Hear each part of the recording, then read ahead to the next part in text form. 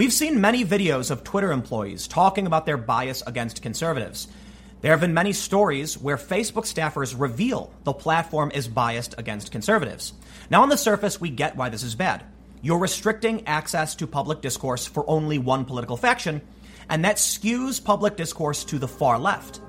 But as we dig deeper, it seems like this might actually be backfiring on the left, or at least the Democratic Party, and may precipitate the Democratic Party's destruction.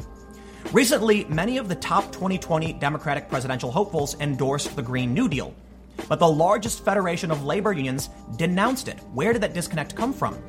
It seems like as the discourse shifts to the far left, many in media start repeating these lies, and Democratic politicians, thinking it's true, repeat it, and this ostracizes the Democratic base, which, according to news stories from the New York Times and CNN, are actually fairly moderate and working class. It would seem like the Democrats are being manipulated into moving away from their own base. Today, let's take a look at the latest stories from the New York Times and CNN, which may show us censorship is actually backfiring on the Democrats. Now, before we get started, I want to give a quick shout out to today's sponsor, Virtual Shield, who helps make this podcast possible. Virtual Shield is a virtual private network service that can protect your data from prying eyes as you browse the web. You can find out way more at hidewithtim.com, but essentially, there are people like hackers, there are governments, corporations that want to track and even steal your data, and a virtual private network like Virtual Shield can help keep that data safe. Now, we don't expect people to break into our homes, but we put locks on our doors and windows anyway. The same is true for the internet. It makes sense to have that simple layer of defense. So if you're interested, go to hidewithtim.com and you can get 40% off with their Easter special today. But now, back to the story. The New York Times published very interesting data today. This story. The Democratic electorate on Twitter is not the Democratic electorate in real life. A detailed look at the voters with the numbers to decide the 2020 Democratic nominee. In their first visual, they show us on social media, this is how Democrats behave. We can see that there's a very large group of blue-colored people, and they're saying things like stack the court, end the Electoral College, impeach Trump, etc. But a little bit more than half, it would seem, are gray. They're not really saying much at all. This is what Democrats think their base is like.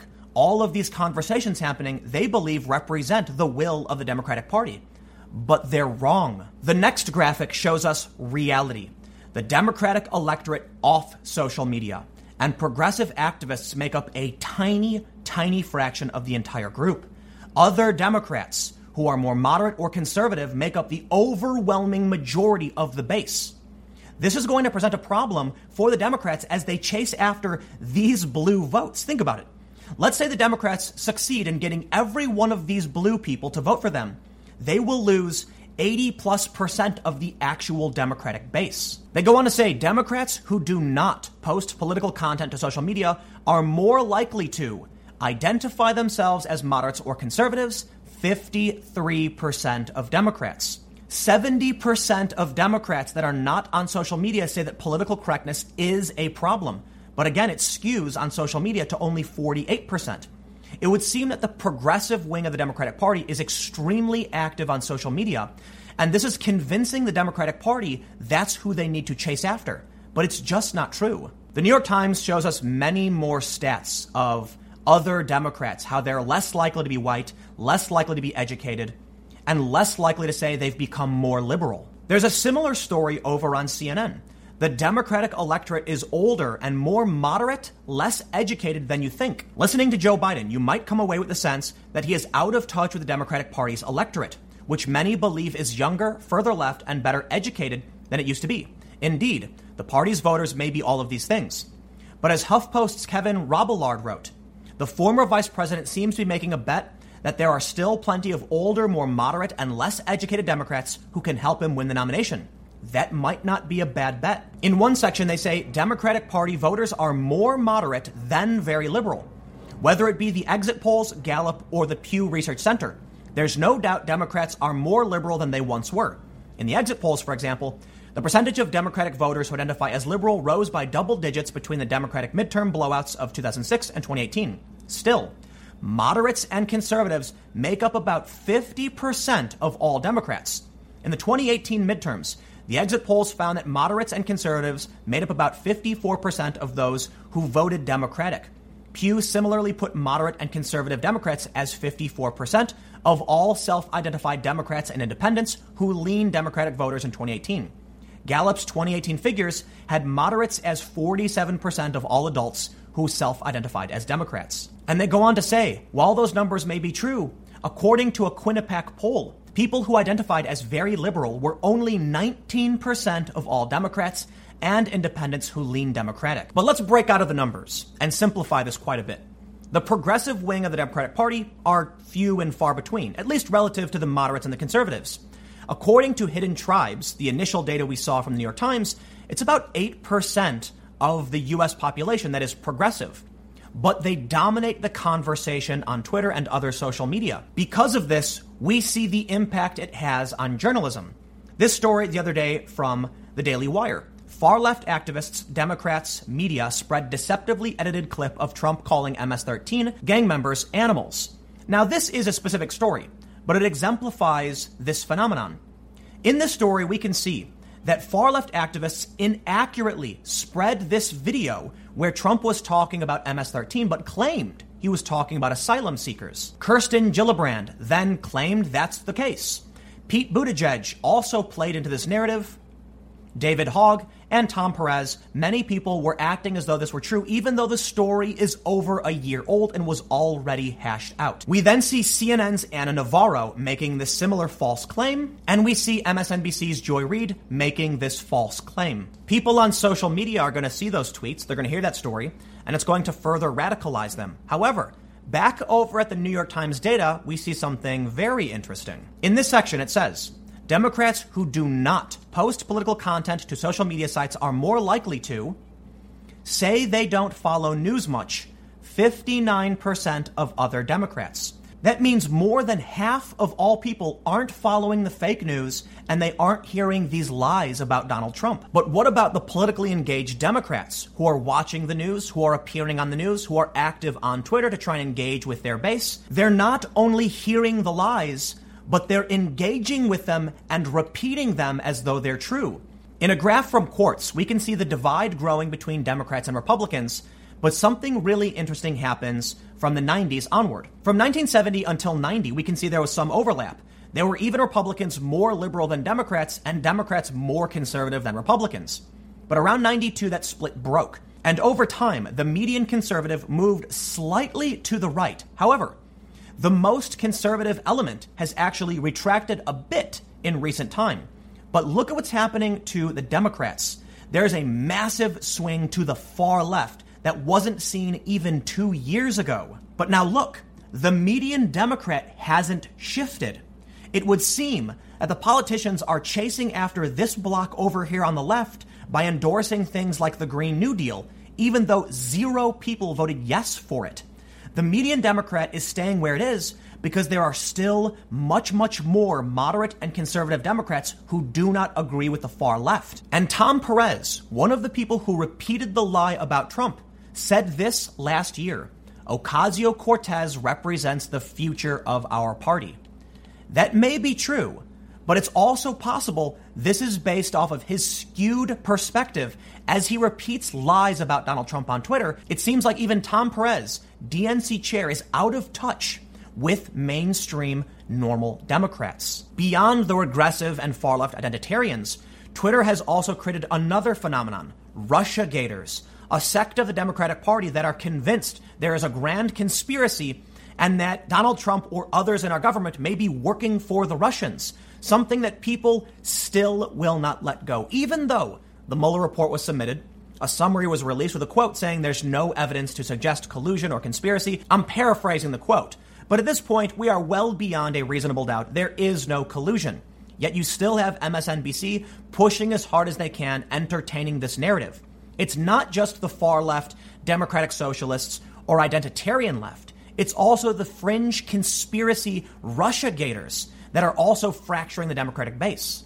This point was brought up by Jon Favreau on Twitter. He said, read the whole piece. The outspoken group of Democratic-leaning voters on social media is outnumbered roughly 2-1 by the more moderate, more diverse, and less educated group of Democrats who typically don't post political content online.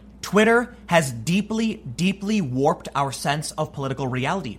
And remember, that's what is happening, not what should happen. Political reporters should pay attention to this too, as I've seen analysis pieces that attempt to depict political reality based entirely on musings from activists and pundits on Twitter, as opposed to voters and organizations who aren't as online.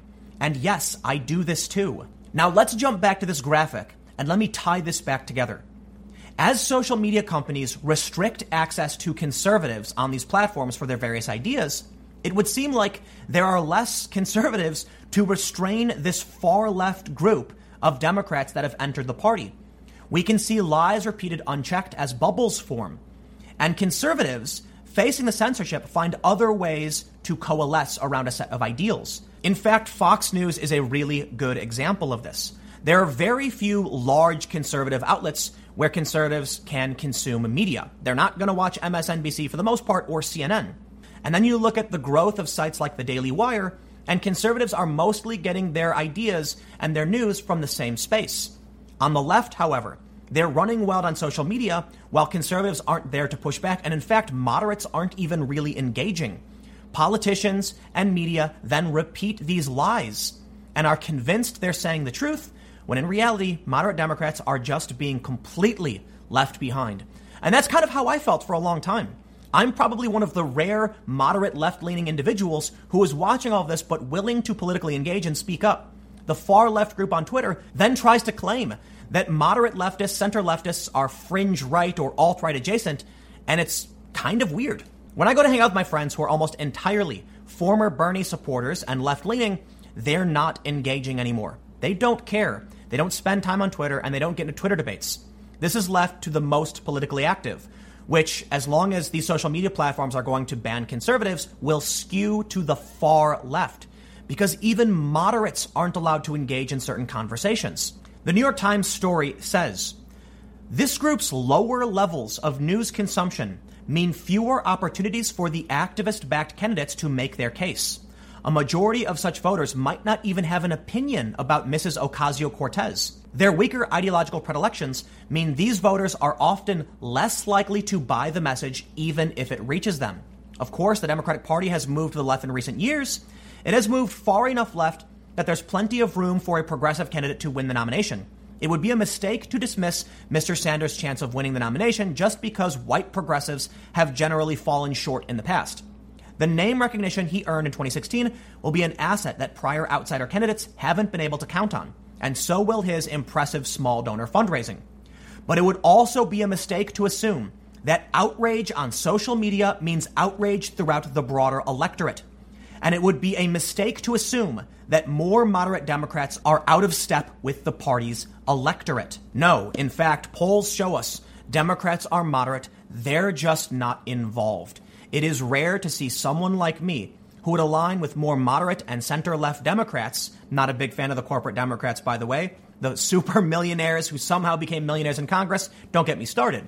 But I lean slightly left, and I'm politically homeless. Because in the mainstream discourse, moderate and conservative ideas are censored very often. Feminists even get censored for their ideas on Twitter when they talk about things like trans ideology. This then skews politics in a direction that does not represent America. This is why in the past I've made the following prediction. I think Trump will sweep 2020. There's been more than enough economic models and predictions that Trump is set for a blowout in 2020. But I think if we stay on this course, Democrats won't even be able to win in 2024. We're seeing a civil war in the Democratic Party. Moderate Democrats feuding with progressive Democrats because they are not aligned. People like Ocasio-Cortez got elected through an exploit with only 16,000 votes in a district of over 750,000. This does not represent America. And so long as Democrats think it does, they're probably going to keep losing. But let me know what you think in the comments below. We'll keep the conversation going. You can follow me on Minds at Timcast. Stay tuned. New videos every day at 4 p.m. Eastern. And I'll have more videos for you on my second channel, youtube.com/TimcastNews, starting at 6 p.m. Eastern. Thanks for hanging out, and I'll see you all next time.